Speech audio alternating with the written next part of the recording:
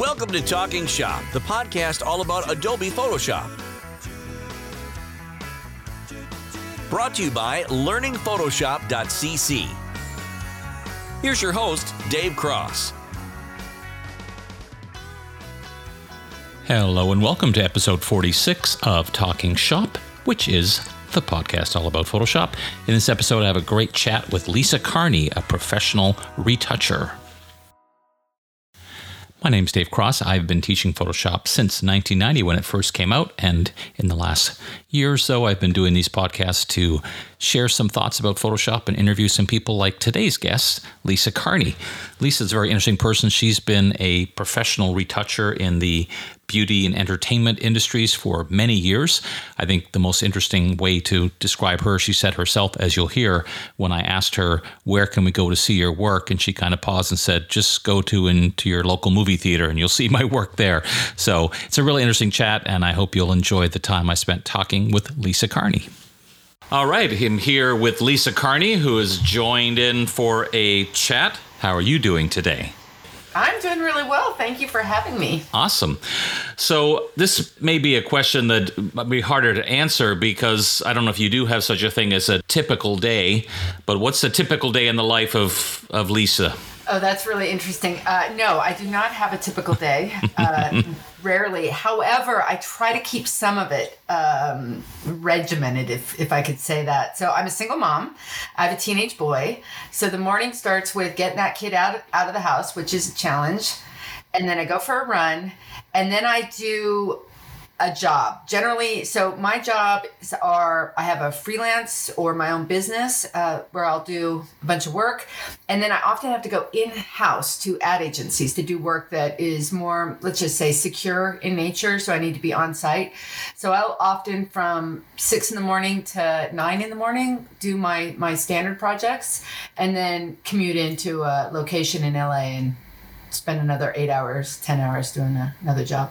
And these are typically commercial projects, advertising, that kind of thing? Yeah. So my business gig is often beauty and fashion, some editorial, and some smaller scale entertainment work. That would be what I would do off-site. And then on-site, it's streaming, TV, entertainment, newspaper ads, billboards for theatrical, that kind of thing. Interesting. So taking a step back, how did you end up doing this for a living? Like, what was your path to get to this point? Yeah, that's a kind of interesting left-handed turn, I would say. I started in photography. I have a degree in photography, and I was an editorial portrait shooter. And, well, you don't make a lot of money doing editorial portrait here, unfortunately. And I had some pretty massive student loans to pay off. And at the time I was starting out, Photoshop was really just getting going. I mean, layers didn't even exist when I first started using Photoshop, but I had a knack for it. I had a knack for compositing. My personal work, my photography, my editorial work was layering transparencies and slides together to create images. So that whole layer thing was already in my mindset. And I kind of saw the writing on the wall. People were saying, oh, this digital stuff is not going to take over. Photoshop's not going to take over. And I thought, yeah, I kind of think it is. And I was really lucky where I worked. There was a proprietary hardware. I'll explain that in 1 second. Entertainment ad agency. And what happens there is they had these $1 million machines like a Quantel Paintbox or a Shimaseki, and they were doing movie poster compositing. And I love movie posters and movies. And I thought, I want to do that. So I started working there and getting trained up there. And then Max took over and Photoshop took over. Mm-hmm. So that makes sense. Yeah, it's hard to believe now when, especially with Photoshop on the iPad, that it wasn't that long ago that the machines required to do that work were literally like big, expensive machines. Yeah, I mean, it's crazy. And also, Dave, I got to tell you, I can remember when folks said film was never going to die. Right. Can you imagine? Now, Isn't it interesting? It wasn't that long ago. No, it wasn't. Yeah. Well, I used to work at an Apple dealer, and at one point a rep from Canon came in to show us this new device, which was called a still video camera. So it was sort of the predecessor of digital cameras, but it took like a single frame of video. So it was video quality, but it looked like today's DSLR. Right. And the newspapers were like very intrigued with it because of the immediacy, but the quality wasn't quite there yet. But it was pretty clumsy. Like I remember the drive to put the little disc in was like enormous, considering today you just slap it into your laptop and you're good to go. You know? Yeah, I mean, it's crazy, isn't it? Yeah, it's been an interesting progress. And in fact, I'll tell you, I feel like we're at the cusp of another one of those giant changes with mobile editing.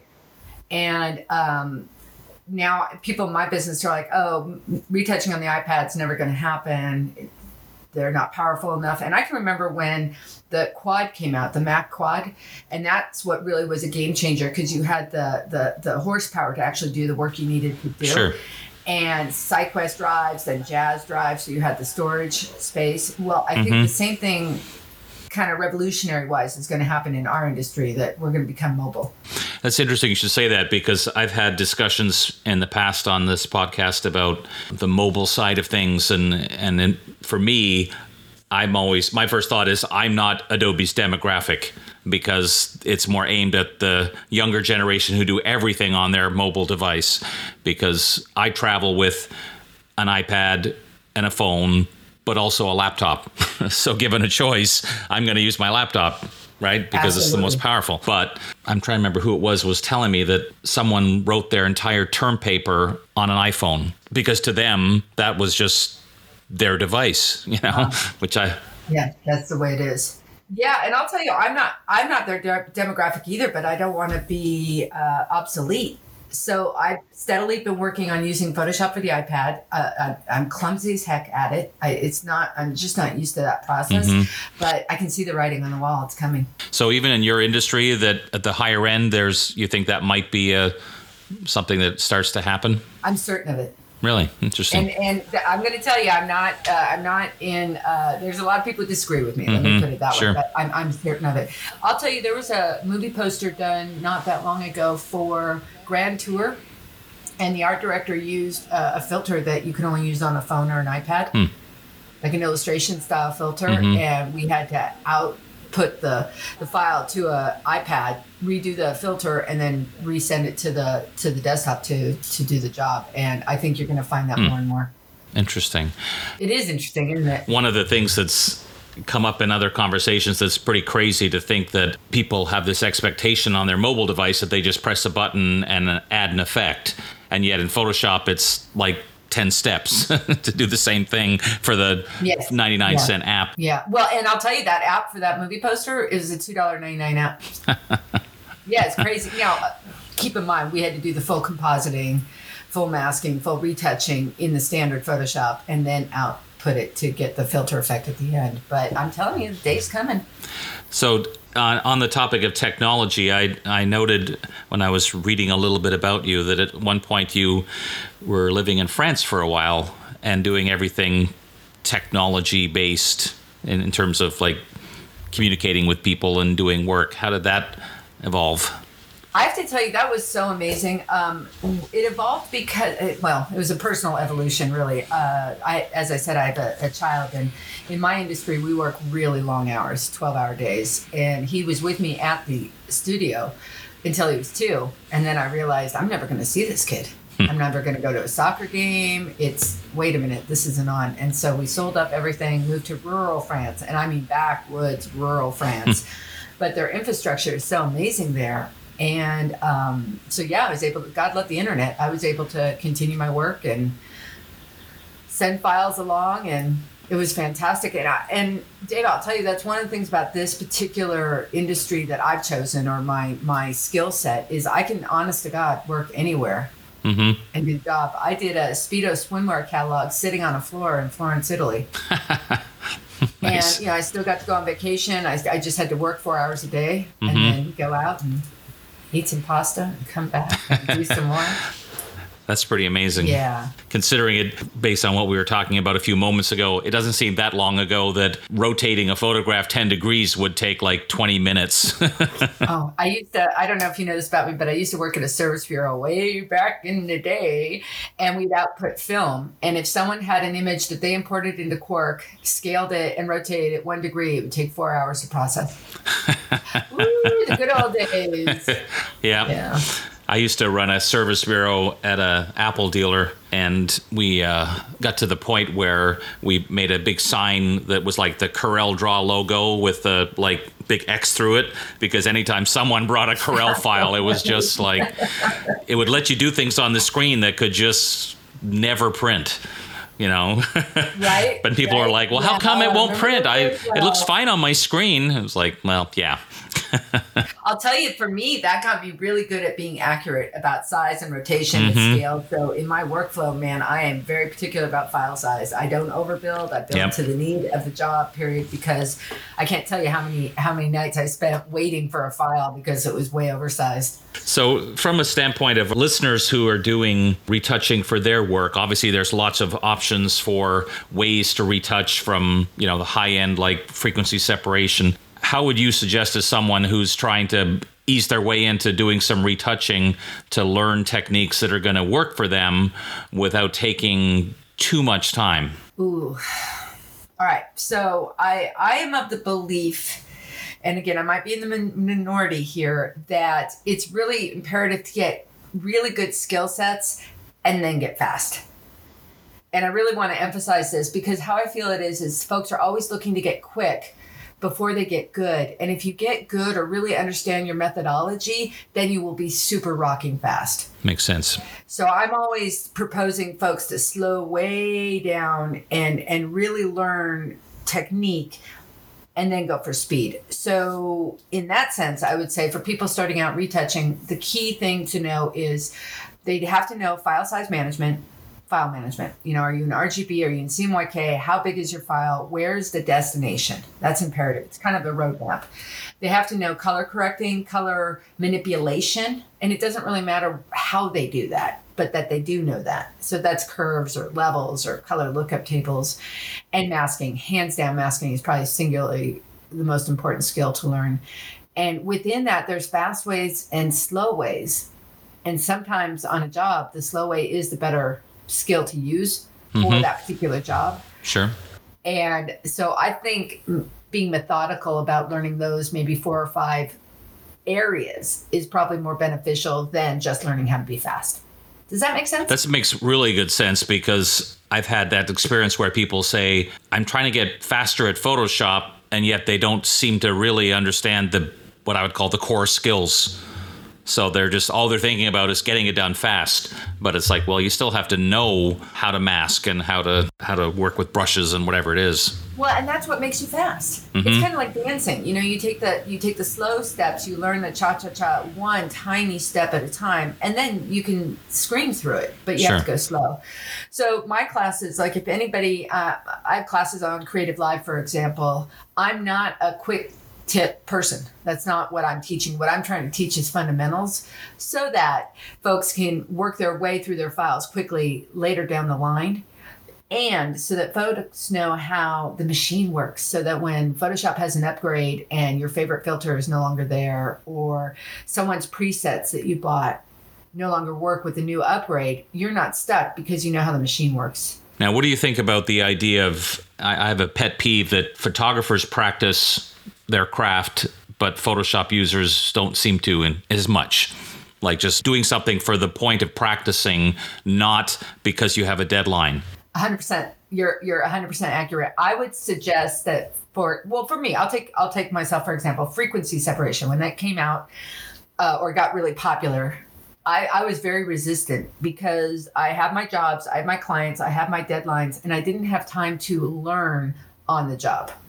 And so frequency separation is the most recent skill set that I learned offline, as I call it, where it wasn't a job, where I was just doing personal work or exercise. And I think I would suggest for folks who are kind of getting started or even seasoned professionals, personal work is often an avenue where you can try new techniques. So for example, color lookup tables.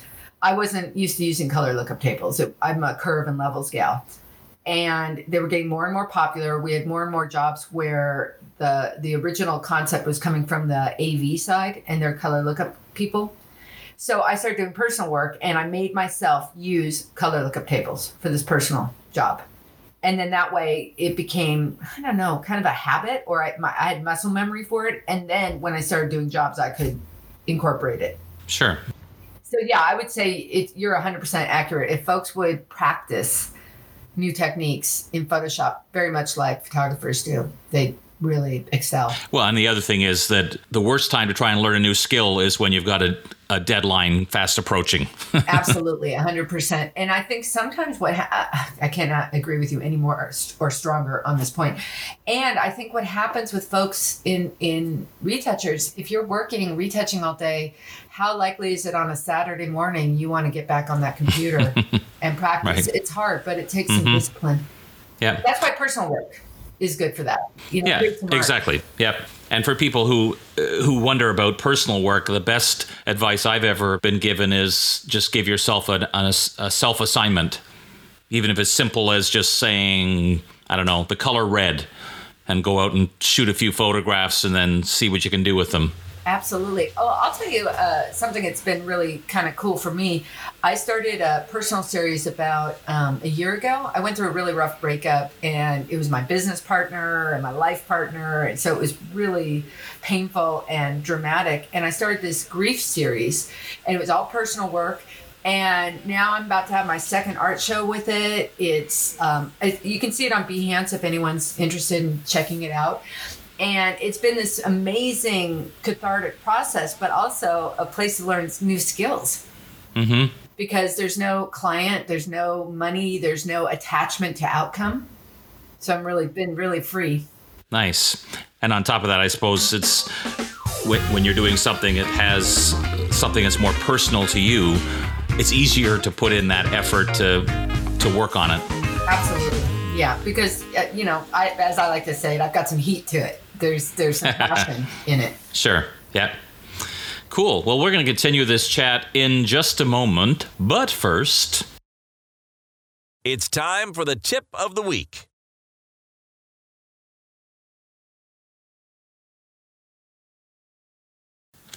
This week's tip is about something called extensions in Photoshop. If you go to the window menu, you'll see there's an option called Find Extensions on Exchange. And this is something called Adobe Exchange, where people can post things, everything from actions and panels they've made, all kinds of interesting add-ons to Photoshop. Many of them are free. Some have a slight cost, but you can take a look at them there and quickly download them and add them into Photoshop.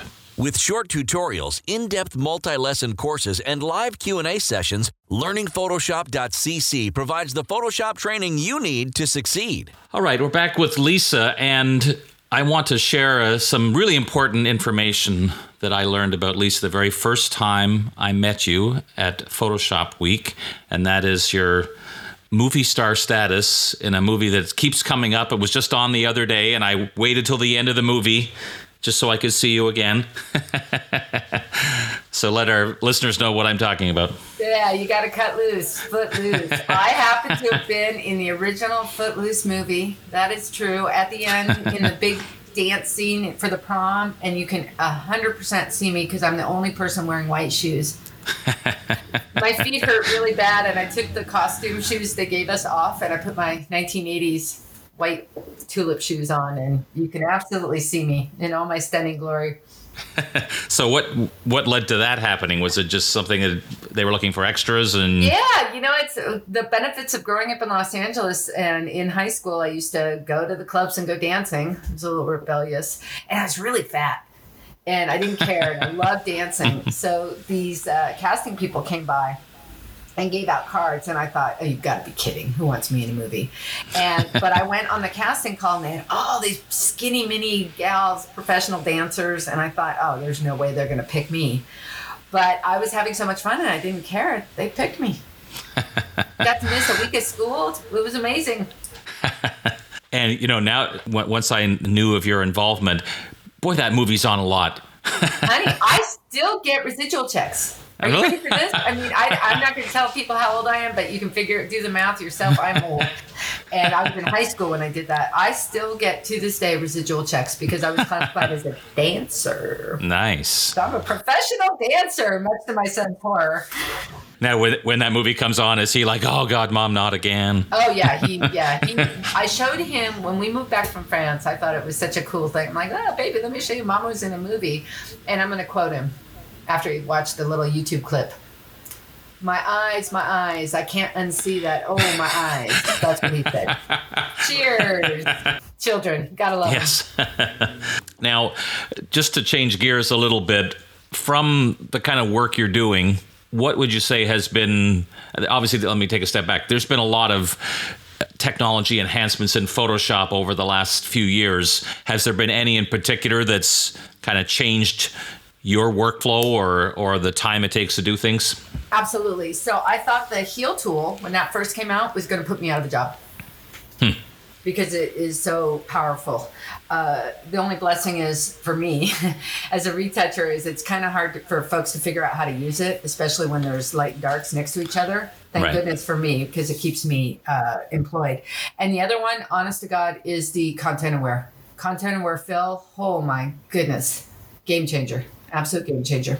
Now, I've always said when you're talking to people who don't know about Photoshop, they tend to say things like, well, just, take glasses off his face and make him face that way and all these like crazy directions.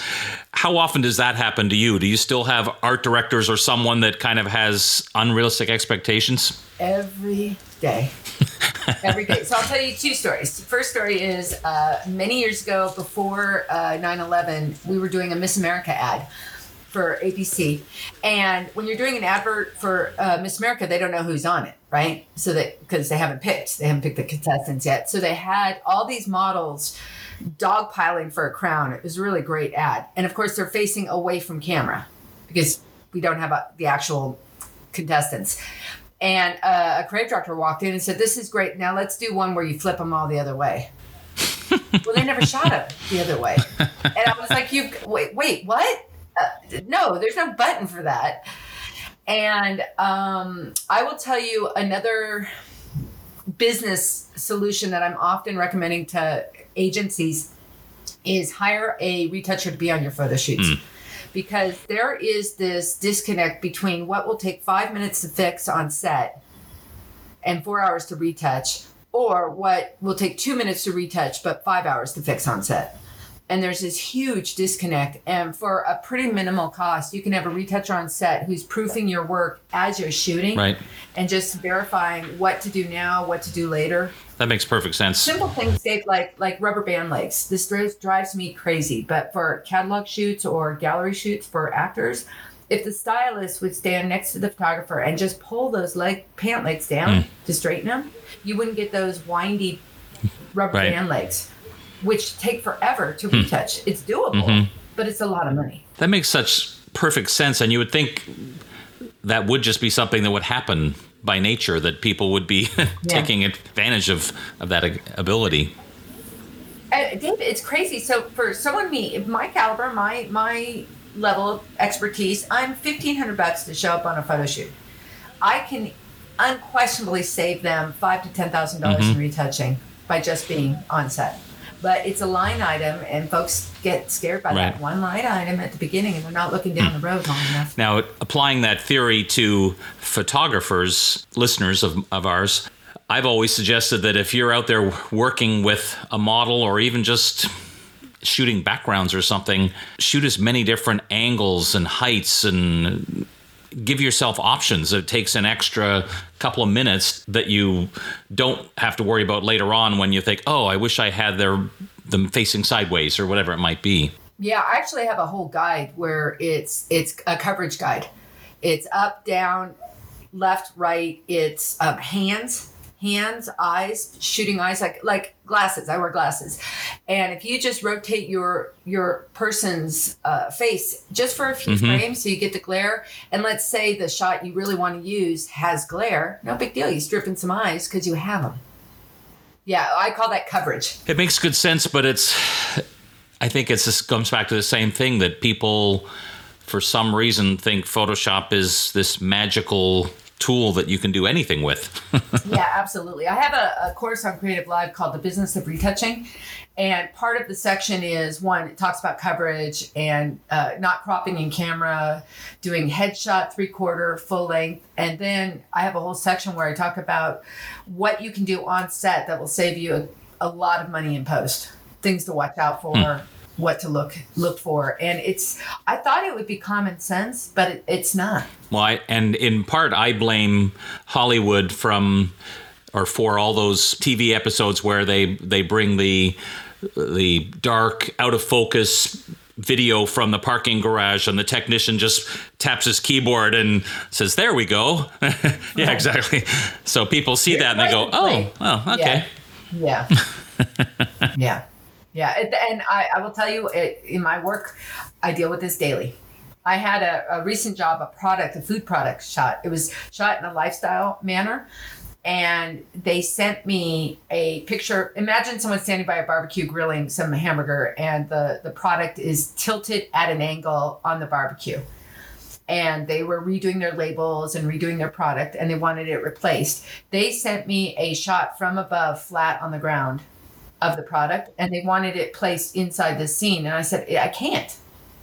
It's all distorted. I can't twist. I can't in Photoshop just rotate this meat and make it look like it's normal. I can on the label, right, but not on the product itself. That's really interesting to me to think that even at that, people in that industry would still not have a understanding of how the technology works. Yeah, well, and I think when you said about Hollywood, I think we do miracles. We really do. We create some pretty amazing things, and folks aren't privy to how we do it. So they're like, oh, anything can be created from this. But what they don't realize is, I went out with my iPhone and shot that hand at a different angle and put it in. And they think I just rotated what they gave me. Right. And I didn't. Yeah. I just reshot it. I just don't tell them. Right. Yeah, you got to keep some of the magic. Yeah. Well, and I'm a solutions provider. I am at service of my client, and my job is to provide a solution. It's not to maybe necessarily involve them in all the minutia of it. It's just to solve the problem. Right. Makes sense. By hook or crook. So you mentioned before about things like content-aware fill and how much that changed things for you.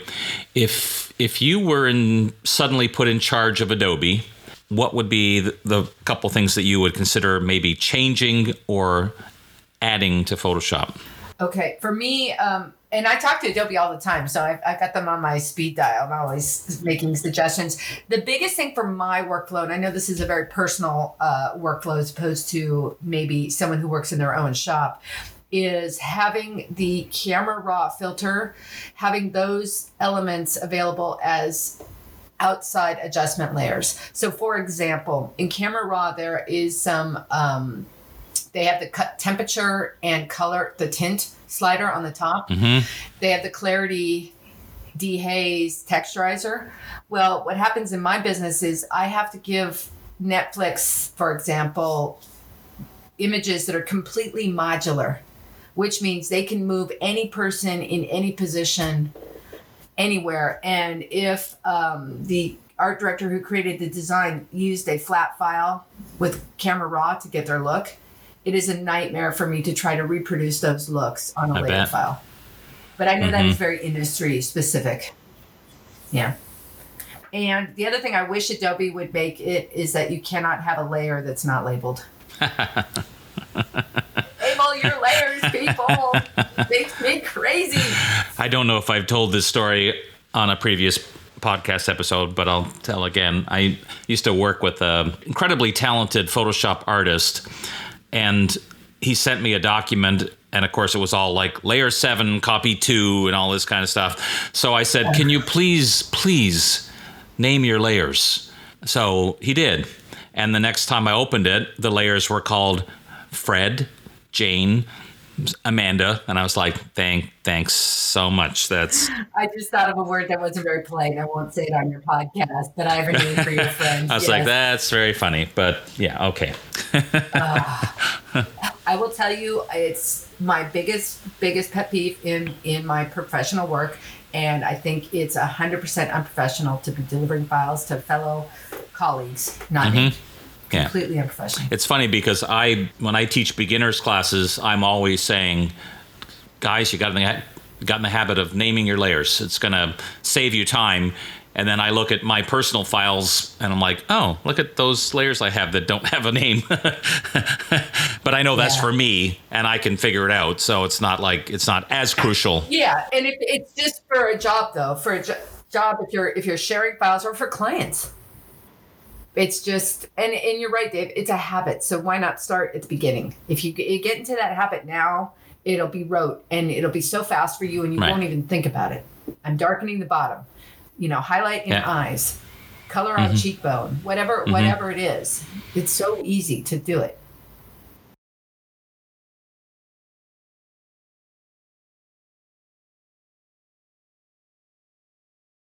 Oh, 100%. Yeah. And time is money. It's all about money. So for me, when I do my billings for my job, the job has the price that the job warrants. So I'll give you an example. Like, let's say you're doing headshots and it's 2 hours of retouching or 3 hours of retouching is what that job warrants. That's what the pay deserves for that caliber of work. Well, after 30 years of using Photoshop, I'm effing fast. But I still charge what that job warrants. And that's what I get for all my extra time I put in training and all this work. And that's how you earn more money. Part of that is as simple as labeling your layers or having really clean file construction. That's where you save money. Now, how often do you end up sharing layer documents with clients? Now it's 99.9% of the time. Really? Interesting. Yeah, it used to be very rare. And I will do things where I don't consider it necessarily a proprietary thing. Like, I don't want to show them my tricks because I feel like if you know how to use curves and levels and you can retouch better than me, well, then you deserve to have that job. Sure. However, I do minimize the layers because I'm afraid someone's going to make a mistake. For example, I never deliver a job with frequency separation expanded. Ever. Right. I merge those layers because I don't want someone opening it up and going, Right. But yes, anymore, I'm delivering layered files 99% of the time now. Awesome. Yeah. So you mentioned things like Behance. Where's the best place that people want to go and see some of your work? That's such an interesting thing. Well, just go to your movie theater and you'll see some work. I use Behance for my personal work. So my art, my grief series, my photography. On my website at lisacarney.com, you can see some of my work. I don't want this to sound arrogant. I've just been doing this so long that I don't really put much up there. My website is really for my vehicle for teaching, just to show people who I am. Sure. Because I've been doing this so long, I don't really need to advertise. I'm really lucky that way. So, but you can see some of my work on lisacarney.com. Awesome. Well, thanks so much, Lisa, for joining me. That was very interesting to hear your journeys in the world of professional retouching. Well, cool. Well, thank you very much. And I encourage your listeners, retouching is a great field to get into. There's not a ton of people doing it. So there's still some space in there for people to get in there. Awesome. All right. Thanks again. Thank you very much, Dave. Well, I hope you enjoyed that episode. I had a great time talking with Lisa and reminiscing about the good old days of Photoshop. But also, I think you'll agree, she had some great suggestions for ways to get better at Photoshop, how you can get faster at Photoshop by just really getting better at the basic skills, even if it means you have to slow down at first to learn those skills. As always, I'd like to thank you for listening. If you haven't already done so, please take a moment and go to the Apple Podcasts and leave a review or share this with your Photoshop using friends. I'm Dave Cross. I'll see you next time. Thanks for listening. Please subscribe and tell your Photoshop using friends. Find us at talkingshop.show.